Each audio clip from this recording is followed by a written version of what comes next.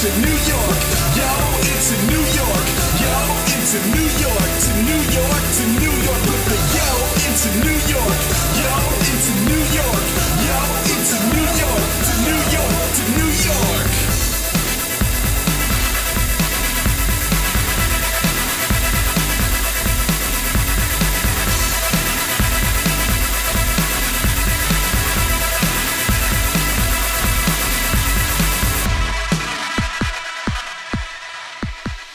And welcome to Crash Chords Autographs.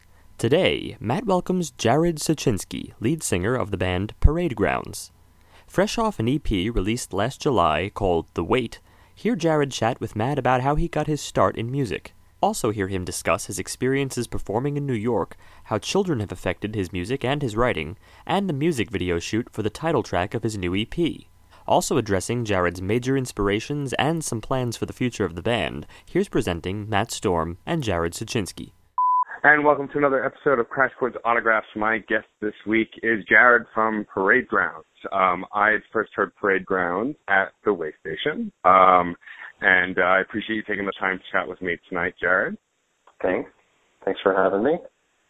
So I guess we'll start by chatting a little bit about your two EPs that came out in 2015, the most recent one, of course, being the self-titled Parade Grounds. How long was all of this music in the works? Were both EPs kind of planned to come out in 2015? Were you guys working on them for a while? When did the recording process kind of start for both EPs, especially the most recent one? So, the first one, I don't know if things are maybe labeled on like Spotify or something like that, or where they might be. The first one was released in 2012, I think. The Parade Ground self-titled record. It's like a 7-track, sort of a little longer than an EP. Mm-hmm. And then I just released The Wait, which is a 3-song, more traditional 3-song EP. Gotcha. My apologies then. Yeah, they are mislabeled. That's okay. I think, for whatever happened when I put them up and went to the digital distribution, it kind of grouped it all together and, just put it out that way for some reason.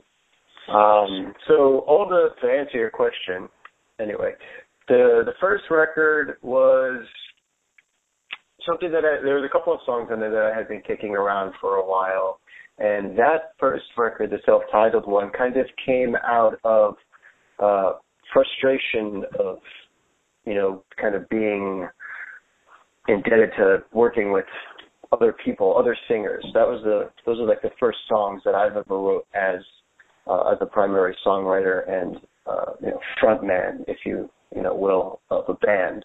My experience comes from playing guitar in multiple bands and sort of collaborating with a vocalist and then building out from there. And then maybe you could relate, as you get a little older, it gets a little more difficult to, get a group of people together or be reliant on other people. And it just sort of stemmed out of a frustration of not finding that group of people. And then I said to myself, I'm gonna go for it myself and try it out and see where it takes me. And that was the first EP, the self-titled. And then the most recent, The Wait, a couple of those songs surfaced like while we were touring to promote the first EP. And then the title track is sort of an older song that we had been playing for a while, The Wait, but haven't recorded. And then the two other tunes on the record, Aims at Them and Lost and Alone, were written, shortly before that was tracked. And so, Parade Grounds, give me like a little history about you as a musician and kind of how Parade Grounds came to be as a band. I started playing the guitar when I was probably like 13 years old. A lot of Neil Young and, the Zeppelin and stuff of that, Pink Floyd. I was like a classic rock nerd when I was a kid, sort of a little behind the curve of what was happening, but I just, I don't know, my parents, that was their record collection, and I really loved it. I'd sit down and I'd listen to those records when they were gone and whenever I had a chance to. So that sort of like informed my early guitar playing, and then, kind of being a kid of like the grunge era, I started listening to, bands like Nirvana, Foo Fighters, and sure, picking up on Pearl Jam and Alice in Chains, and like those were, heavy influences on some of the bands that I started in high school and then carried out through college.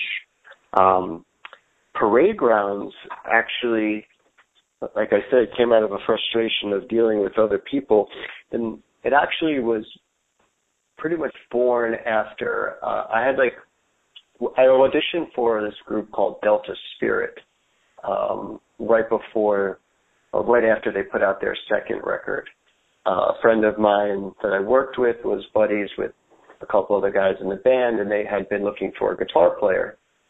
And I managed to, say that I was the person that they should hire, and kind of met them a couple of times. And, I would say 3 months after meeting them, the singer, Matt, called me, and I flew out there with a one-way ticket, ready to audition and then potentially go on like a 2-month, national tour with them the next week.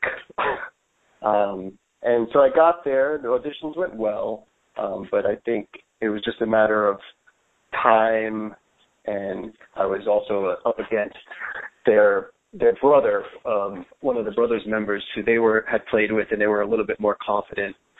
Just that he knew the songs, they've played with him before, and, to embark on a long tour like that, they just wanted to be 100%, certain and not have any sort of doubts about anything. Sure. So I wound up coming back, and, I was pretty bummed because I wanted that gig real bad. Those guys their music is really good, really great stuff, and they were really cool and fun to hang out with. But so I came home and I started taking some of the pieces of songs that I have written over the years, and I said, I'm gonna do it myself, and that's what I did. And that's how I started Parade Grounds. A lot of the drummer at the time, Brian Parker, was a friend of mine from college. We were studying at Brooklyn College together. The bass player, Doug Drews, him and I had been playing in various groups over a course of like 4 or 5 years prior to that. So I knew that he was a good person to team up with. And the keyboardist, Andy Emirates, was my upstairs neighbor, oddly enough. And I think we just kind of started hearing each other, practicing and, making noise in our respective apartments. And then we started hanging out, playing video games, and and one thing led to another, and then we were in a band together. That's great. Well, what kind of video games are you playing? A lot of NHL. Ooh, hockey fan? Yeah. I have become a hockey fan, but it totally stemmed from playing this video game with Andy, which is really funny because it taught me a lot about the game. Like I actually don't really follow along sports, and I never really did. I was more of the kid that liked to play sports than like just get obsessed with a team or something like that. I don't know. I could never, find myself to know every single stat about everybody. But I played all sports except hockey because it was expensive, and I was a skinny kid, and my parents thought I'd break my neck, so they wouldn't let me do that one. So it was cool.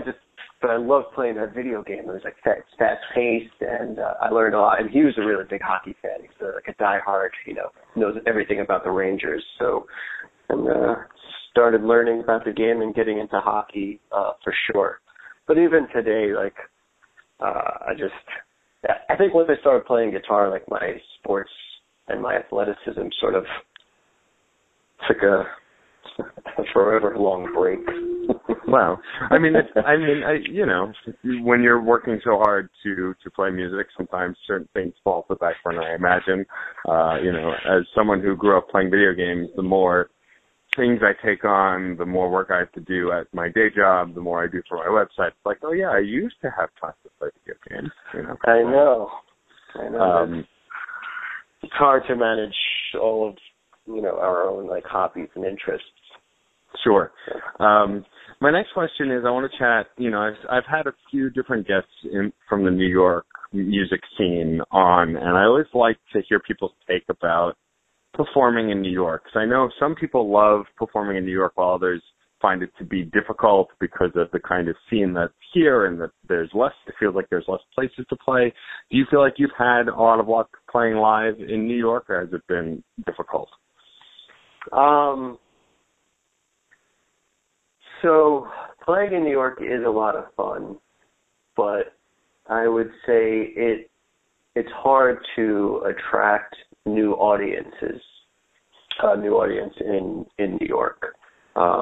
People are forever busy, and it's really hard to kind of get people that you don't know to like sit down and like walk into a place. I mean, we've had that happen, and every time it does happen, you know, it's great, but when you get a new fan or you sell a record or a T-shirt or something, it makes you feel really good when somebody other than a friend is, you know, supporting what you're doing. Sure. So I do like playing in New York, but I think even as a band from New York, or like any band, unless you're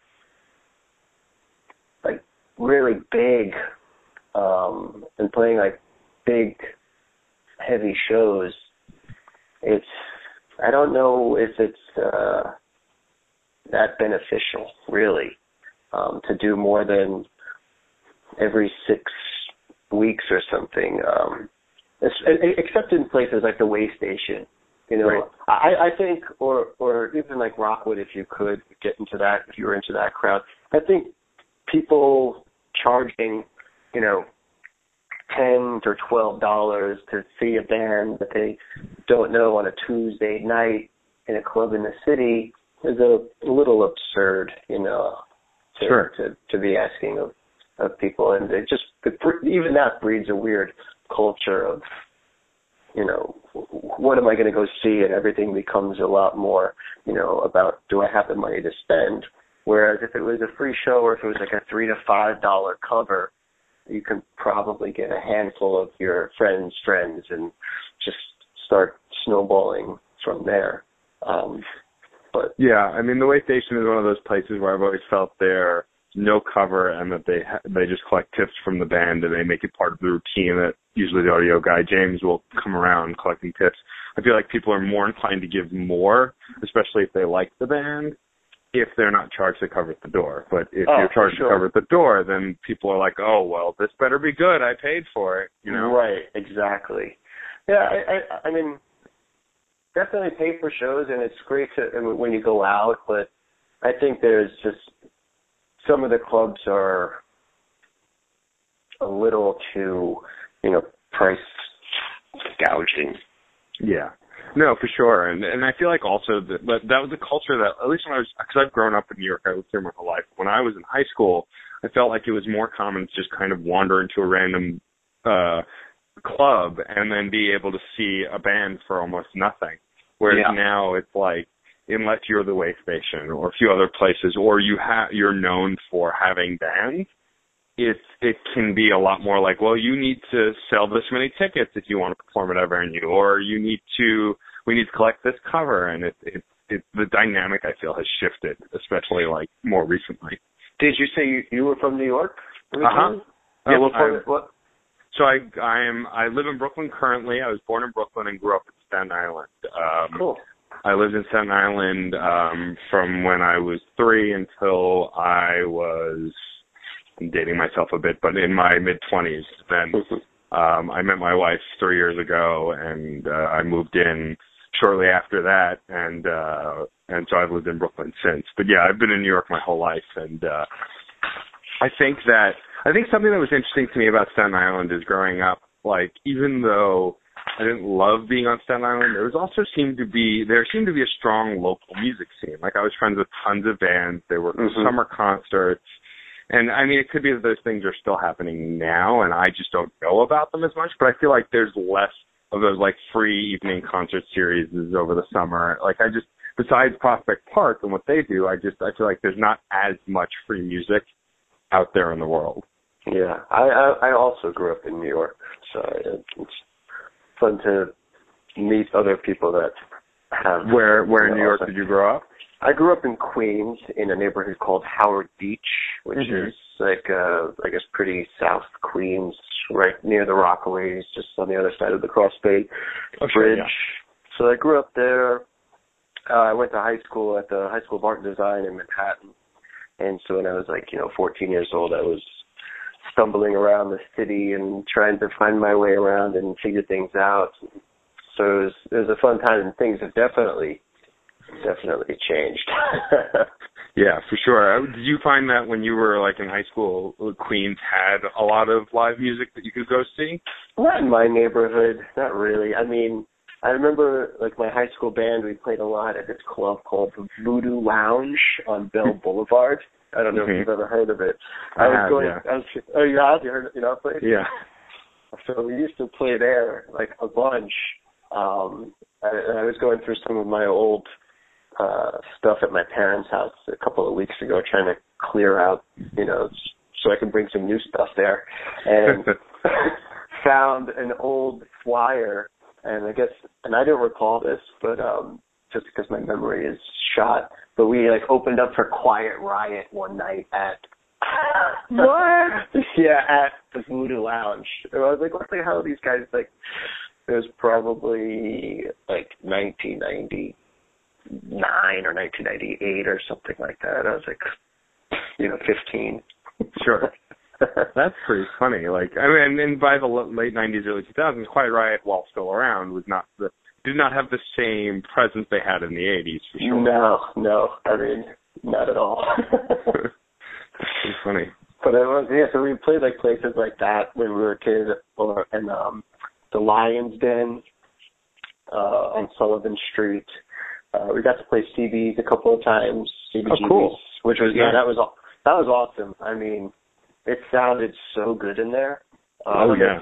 Have you been? You've been to yeah. see a show there? Yeah. I didn't get to go very many times, but the couple times I went, it was just there was definitely no other venue like it. It just had the perfect acoustics for a rock show. There was just nothing like it. Yeah, it was so good, and it's really and now to walk past it and see a pair of $200 jeans, if not more. It's but things change. Things definitely do change, and I think even the situation in live music is changing. I mean, I play in a couple of other groups, and one of the groups I play in is Dizzy Bats. It's a punk outfit, and we play a lot of basements and house parties and living rooms. And there are people out there looking for music and different outlets to see it. So that's pretty cool. Parade Grounds did a living room show over the summer, which was fun. It was really cool to do that, and intimate, and scary. Yeah. No, it's a thing that I've heard a lot of. So I have some connections in the indie folk scene a little bit because my wife plays in an Irish rock group called the Wasties.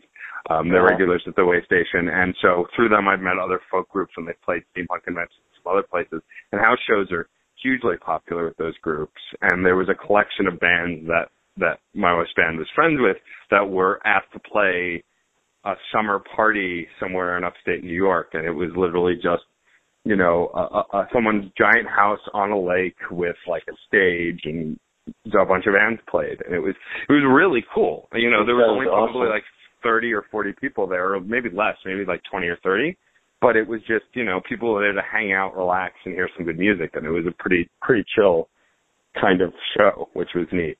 Yeah, that sounds like a lot of fun and beautiful, I'm sure. The Wasties are great as well. I think we've got to share a couple of Thursday. It's Thursday night, right? Is that the? Yes. Yeah, they do the third Thursday of every month. Yeah, we got to share a couple of Thursdays with them, and it's always a great night. Yeah, they've been regulars at the Way Station pretty much since the band started, and they've started to branch out a bit. But it's always fun. I always look forward to when they play St. Patrick's Day, because that's always, since they're an Irish band, that's their night, and so they play a double set, and it's drinking and dancing and fun. You know, I find as I get older, you know, when I look to music to listen to on Spotify or on my iPod, you know, I tend to branch out to all different kinds of genres. But when I'm in a bar scene or a live setting, I much prefer rock or punk or folk, like stuff that's going to get you moving and that's going to kind of, you know, give you energy. You know? I totally understand that. You know, not that I don't like other forms of music. I feel like it's not even forms of music, but any music that gets me energized is the kind of live show I want to see. Like I've been to some live shows where the band is kind of just standing there and they don't really do anything and they don't interact with the audience, and it's like it's a drag. You know, you want the band to be having fun, because then you'll have fun. Yeah, exactly. And sometimes that's a challenge for the band too. Sure.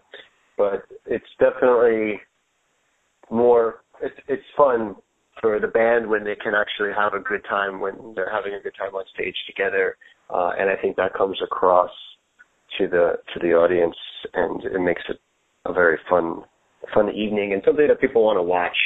You don't want to watch a bunch of people doing fucking mopes. Yeah, for sure. You know. But, what is next for Parade Grounds in 2016? Are you guys working on a full length to put out? Next for Parade Grounds, I'm put out a couple of videos. 2016 is going to be, I would like it to be busy, but it might be a little quiet. I just had a baby. So, congratulations. That's great. Yeah, thank you.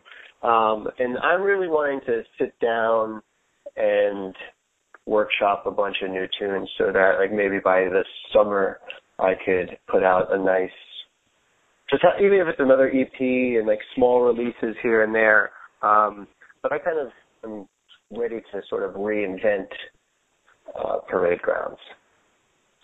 That makes sense. I mean, also in the digital market now, it's way more common for bands to put out small pieces, either single songs or small EPs instead of full albums, because since there's that kind of accessibility for word of mouth on social media, there's no real pressure to put out a full album, because you can just release music as you create it and get it out there. And so I think that's an interesting kind of new model with the internet culture. Do you feel like any success and stuff and the way that your band's kind of grown is through, like, do you believe that social media helps that? Yeah, it does. I mean, I really like touring more personally. I think that we found some good, honest fans that way. Sure. But yeah, social media definitely helps. It's fun to connect with people and like share your content and your output with a fan base, and then have them interact and hopefully share it. And I've tried to do a couple of sort of like, find our name tagged on the street and post it, and get a free album at the next show and things of that nature. And sometimes sometimes it goes better than other times, but. Sure. It's kind of hard to predict that beast also, whereas at a live show face-to-face, you're meeting people, and odds are they're not going to come up to you and tell you suck. Like, odds are if they want to talk to you, it's because they like what you do. Right. I mean, I found my strongest connections, the way me and you connected was I came up to you after you guys played at the Way Station, and I gave you my card, and then you reached out, and it's, I feel like those kind of connections are more memorable in the music scene. Whereas social media can be kind of fleeting, which I totally understand. Yeah, I mean, everything happens so quickly on social media. If you're not active every 2.5 hours, there's another story. No, for sure, yeah. And I mean, it's something where, like, for my website, I post one podcast every week and then another podcast every 2 weeks. And right now we're kind of revamping the site, so we're not writing as many articles. And I find that less and less people are seeing our posts because we're not posting something every day. Whereas other websites and webcomics, like I have a friend who started a webcomic And he started way after I started my website. And within 2 weeks, he had twice as many Facebook likes because it's quick, digestible, and posted regularly. And that's kind of, I feel like, how you get somewhere in social media. If you don't have viral stuff to put out there, people can kind of fall into obscurity. Mm-hmm. Well, and I feel like even in the last, like since Parade Grounds has, you know, been a thing, like the Facebook model has changed, because I've definitely, you know, made a number of posts and, you know, talked to my fiance, and she's like, I didn't see that. And she's definitely, you know, a fan of the page and a fan Sure. of our music. And it's weird. I don't know what algorithms they're using. And then when they went to the paid ads versus, you know, just the other post, like just you can post anything, and how do you want to promote it? I mean, that does make a difference, and it's like made a difference in the way things are, I think, appearing on people's feeds now. Yeah, no, that's definitely noticeable. I mean, I keep getting asked constantly if I want to do paid advertising for Crash Chords, and it's like, sure, but there's not even proof that the paid advertising is working as much anymore because of the algorithms, and so I'm hesitant. I find that there's more transparency on Twitter, because at least with Twitter, they promote stuff, but more or less the feed is the feed. If someone's following you, they have a chance to see it. Whereas on Facebook, they kind of control what populates on people's news feeds. Right. Yeah, I've never figured Twitter out. It's one of those things where Twitter for me at first was very complicated when I tried to create like a personal Twitter for myself. But then once I started working more on Crash Chords and created a Twitter for Crash Chords, I'm actually on that more, because at least I have kind of a theme for that. I retweet important music news. I tweet about music and songs and bands. Whereas like on my personal Twitter, I have no idea nobody cares what I have to say, really. Like I don't have enough followers.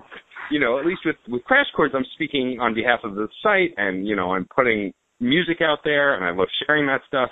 But for me personally, it's like, yeah, I had eggs for breakfast. Like, nobody cares. Like, you know, it's a unique animal. The only thing I do really like about Twitter that I've learned is it's very transparent. If you use the right hashtag and you post something, then and a few people get a hold of it, then it can spread pretty organically. Whereas on Facebook, sharing stuff, it kind of, once someone shares what you shared, it disappears. You don't see the chain anymore. You can't see who tweeted what, who shared what. I have been liking Instagram a lot. I think that is a nice platform, and I think we get a lot of, it like happened overnight too, like where we'd get a lot more attention on Instagram, and they'd like follow those posts. I guess, I don't know why, but they did, and that was a lot of fun, and I like being able to promote things that way. I think it's just like strictly image oriented, a little bit of information, and it's turned out to be, I think, favorable for us in terms of even getting some people to come out to shows and stuff. Yeah. No, yeah, Instagram, I mean, I guess it's that immediate response, because you see an image, so you immediately react. You either like it or you don't. There's not much process. The unfortunate truth is, when running a website that's primarily running with podcasts, that's a visual medium, and podcasts don't work so well on Instagram. And I'm still trying to figure out how the hell Tumblr works. Like, we have a Tumblr also, and that I just let it repost our articles. Beyond that, I have no idea what to do with that.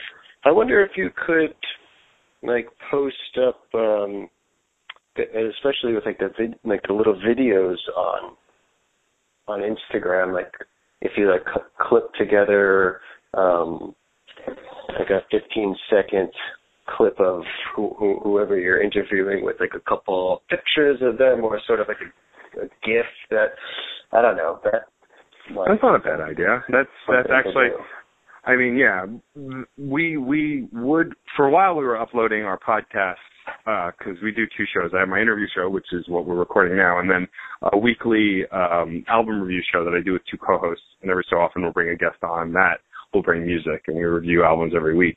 And it's just one of those things where we used to post the whole interview at length with a still image on YouTube, so people could listen on YouTube. but I kind of stopped doing that because it wasn't getting many views. And I feel like most people, if they're going to listen to a podcast and they want to stream it, they're going to go to Stitcher now. They're not going to even go to YouTube to stream something.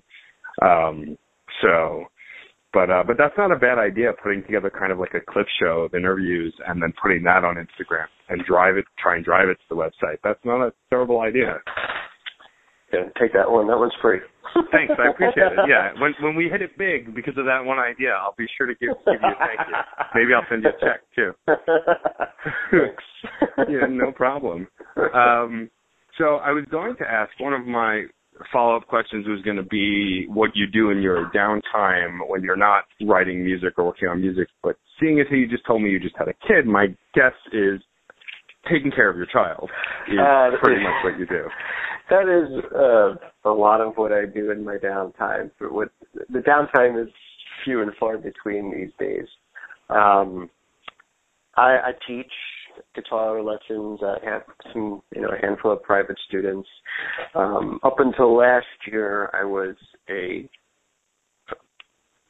public school teacher, a music teacher I taught like pre-K through first grade last year. The year before that, I was teaching middle school, and then I had my son. His name is River, and unfortunately, thank you. Unfortunately, I haven't.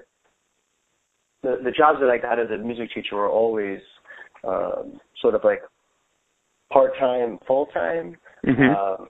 If that makes sense, they'd hire me as sort of a permanent sub. But so like last year I was working 3 days a week, and then they were also not going to be able to bring me on for more than that in the coming, like this school year. And then we found that we were pregnant, and, I could work 3 days a week, and then I could hire somebody to watch my son 3 days a week, and then I basically take all of the money I just made and give it away to somebody just to watch my kid, where I might as well just stay. Oh, sorry, I just pulled you out of my headphones. It's all right. I might as well just stay home and raise my son, because that was something. My mom was, more or less a stay-at-home mom, and raised me and my two brothers. And there's something nice about having a parent around, and I don't want to miss things, like all like the little changes that happen every other day, and so it was important for me that somebody be home, and my fiance has a much more stable job than I did, and I don't mind working. I also bartend, and I don't mind working at night, doing those sorts of things so that somebody could be home with him, more so than not. Sure. No, that makes sense. Yeah, I've not had any children myself yet. Me and my wife have not yet, but a lot of my friends have, and whenever we talk about that kind of stuff, the first thing to go is whatever hobby you did once in a while, you do even less. Because, you're spending a lot of time with your child, which makes complete sense. Yeah, I mean, it is difficult. And that's been a challenge, just like even having, because being creative isn't something where you just like sit down and you're automatically creative and you're going to write the next best song. Like you could be, I could be sitting in my room and like diddling around with my guitar for an hour and a half before I come up with something that I think is interesting, and then it's another hour and a half after that before I even figure out how that part works. Sure. But it's been kind of fun, every so often I get to sit him down in like his little swing chair and play guitar for him and, practice and work on some stuff, and he seems to like it, and we'll see what happens when he grows up. Hopefully he's soaking this in now. Sure, yeah. I mean, right now you have to assume he likes it, but eventually he'll be able to tell you whether he likes it or not. Yeah, he really does. His favorite song is Happy Together. Great. I started playing it for him one day. I was like on the ukulele, and now he could be crying, and if I just start singing like the first few notes of that tune, he just stops and like immediately smiles, and it's like brings him to a happy place, which is a good feeling. That's awesome. That's a nice trick to keep in your pocket from now on. So, you come home at night one day, he's crying all night, your fiance is losing her mind, and you walk in and just start singing and go, there you go, all done. Yeah. So it is pretty cool. That's awesome. Do you think your music writing will change now that you have a child? Do you think it'll affect how you write or what you write about? For sure. I mean, a lot of my songs are like breakup songs. I guess my first record was pretty much like all breakup material. Mm-hmm. And then there's a song about my grandmother on the first record, and then to counter that, there was a song about my grandfather on the new EP. Mm-hmm. So I'd like to try to go a little bit more, I don't know. I don't want to be so connected to like writing about relationships and girls. I'm not the Beach Boys. I wish I was, because they're great, and I do really like those sort of like bubblegummy fun songs. But I would like to try to take what I'm going through right now, because it's actually really difficult being a parent, being a dad, and changing. It really like puts a lot of things in perspective, and there's a lot of good, juicy, emotions that I'm experiencing that I would like to write about and share. Because not everybody shares some of the things that aren't so lovable and enjoyable about having a kid. Oh, for sure. No, I'm sure it's not all perfect all the time. Very few things are. So yeah, that doesn't sound surprising to me at all. Inquiring a little more about your writing, I'm curious when writing music, since especially you were saying at one point you were fed up enough to kind of try and do everything yourself and at least to figure out all the writing. Do you find when you write music that the idea or lyrics come first, or do you start with a melody or a tune and then kind of write lyrics for it? Or does it change from song to song? No, usually what my writing process is, I kind of sit down with my guitar and I'll start strumming around, or I'll have like a sort of tempo, or like I hear drums a lot first, but I'm not a very good drummer, but I can give a drummer an idea of what I'm trying to express. So just like sitting down, I can kind of hear a drum beat in my head, and then I'll start playing along to that, and then if I find like a progression or something that I like, or sort of just like a feel that I can create on the guitar, then I start, mumbling, and I'll write a verse, and I'll like kind of come up with, the verse structure. And then I might wind up for that day singing the same, 4 or 8 lines just over and over again to kind of build the structure of the song. And then after I have that, I'll come back and then, maybe away from my instrument, kind of sit down and be like, what was that first verse even about? And what is the song going to be about? And then kind of take it from there. Awesome. Do you find that when writing songs, you ever get stuck? Have there ever been songs that you've worked on and then you just get to a point where you feel like there's nothing else you can do with it, you can't finish it? Yes. Yeah, it's so frustrating. There's probably like a record's worth of like half songs that, that we've like workshopped, and we're just like trying so hard to get somewhere with it, and then it's just you're just like beating a dead horse. It's like you don't know what to do with it.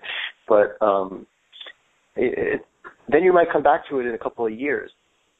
It might like pop up again when you're playing the guitar and just kind of fucking around.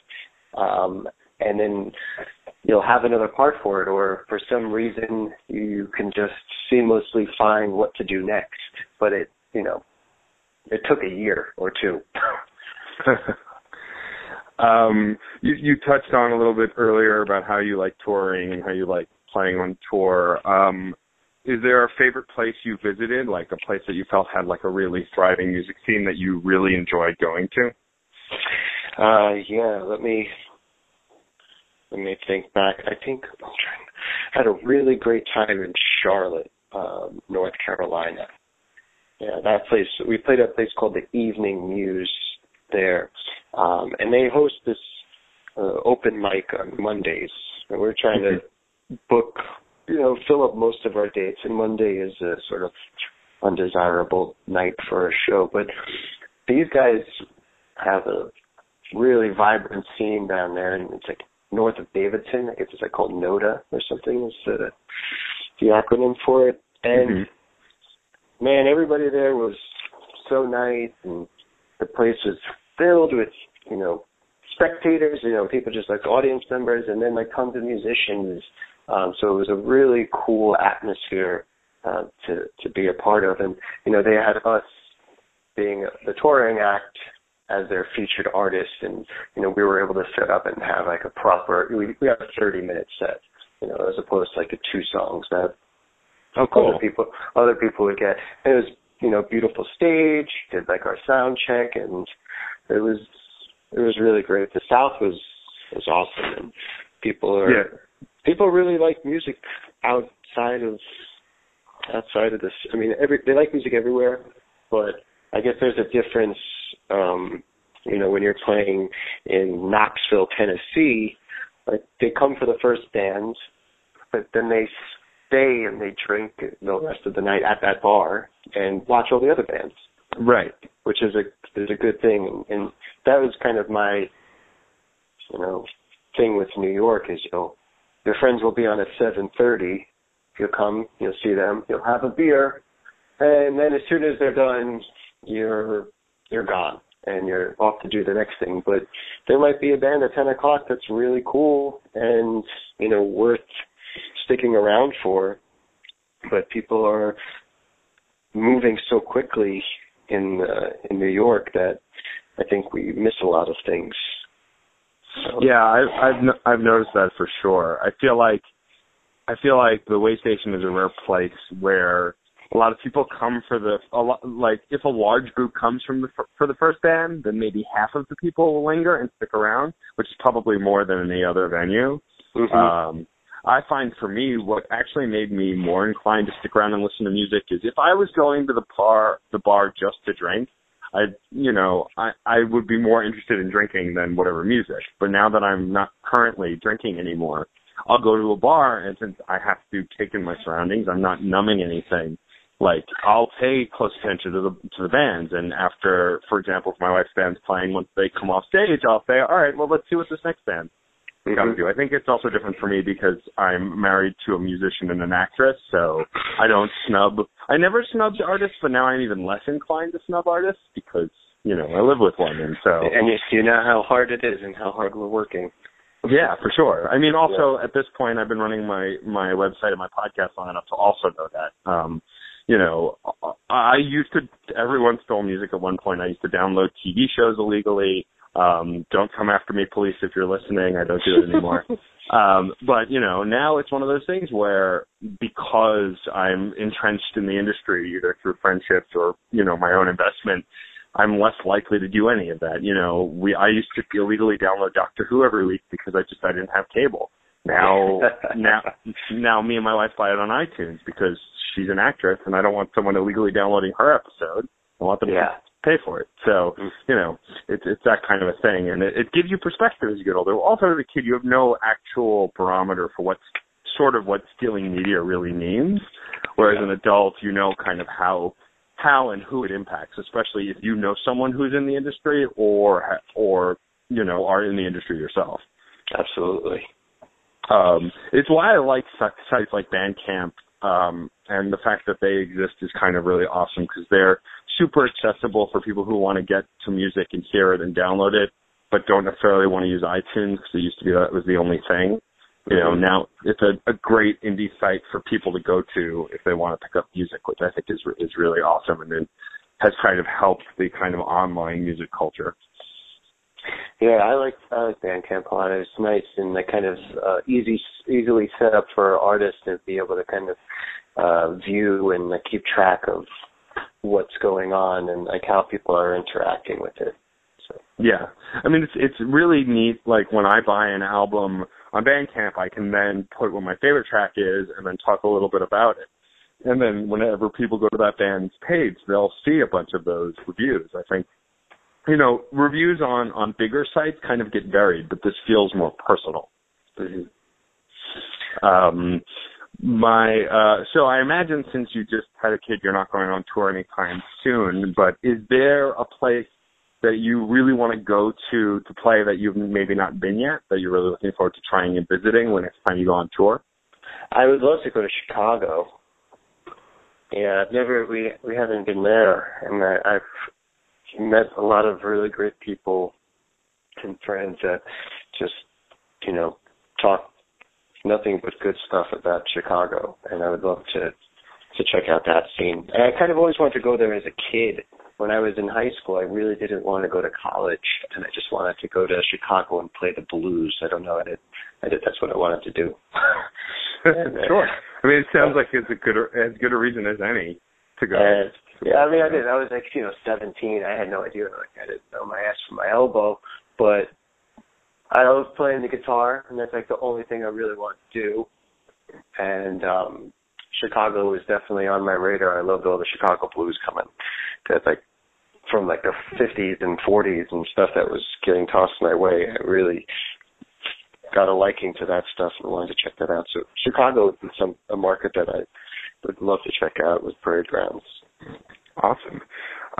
Before we wrap up, is there anyone listening who has not heard you guys yet and heard Parade Grounds to direct them to, besides paradegrounds.com, of course? Is there anything else you want them to check out? You said you just recently posted some new videos. What were those videos for? So paradegroundsmusic.com is our main website, and then we have our Bandcamp, we have a Tumblr, Facebook, Instagram, Twitter, all of it's at Parade Grounds. And we just put out at the end of the summer, July, August, we put out a music video for The Wait, which was a lot of fun to shoot and crazy. I had to craft a bunch of these cardboard TVs, which was fun. And then these guys that I worked with from they're Columbia students, grad students, and they shot the video for us and had me running all over the city to kind of create the concept for the video. I'll let you watch it. I won't give too much of it away, which was fun. And then we put out another video for a song called Lost and Alone, which is the second track on the new EP. And some friends, they have this app called Video Maker. It's VDOMKR, Video Maker. And I guess this app is they hook you up, and it's sort of a group of people where you can have a project and you can find somebody that could do it at an affordable price, and it really taps you into the editors, video editors and videographers that can help take some of your video that you shot and then turn it into an actual project, which is kind of a cool little network that they're creating. So we did a little promo spot for them, and in return, they shot our show, a release party, and sort of montaged a video together with Lost and Alone. And I think next for me, I wanted to release 3 videos, a video for each song on the EP, and I have a bunch of footage that I shot over the summer that I'm planning on taking my first stab at, doing some video editing myself and seeing what kind of monstrosity I can put together with for Ends of Them, the last song on the new EP. So hopefully in the next couple of months I can pull that together and have that up on the web. Very cool. Awesome. Well, it sounds like you definitely still have your hands full between a new child and and the future of Parade Ground. I appreciate you taking the time to chat with me. Do you have another date at the way station lined up that you can announce?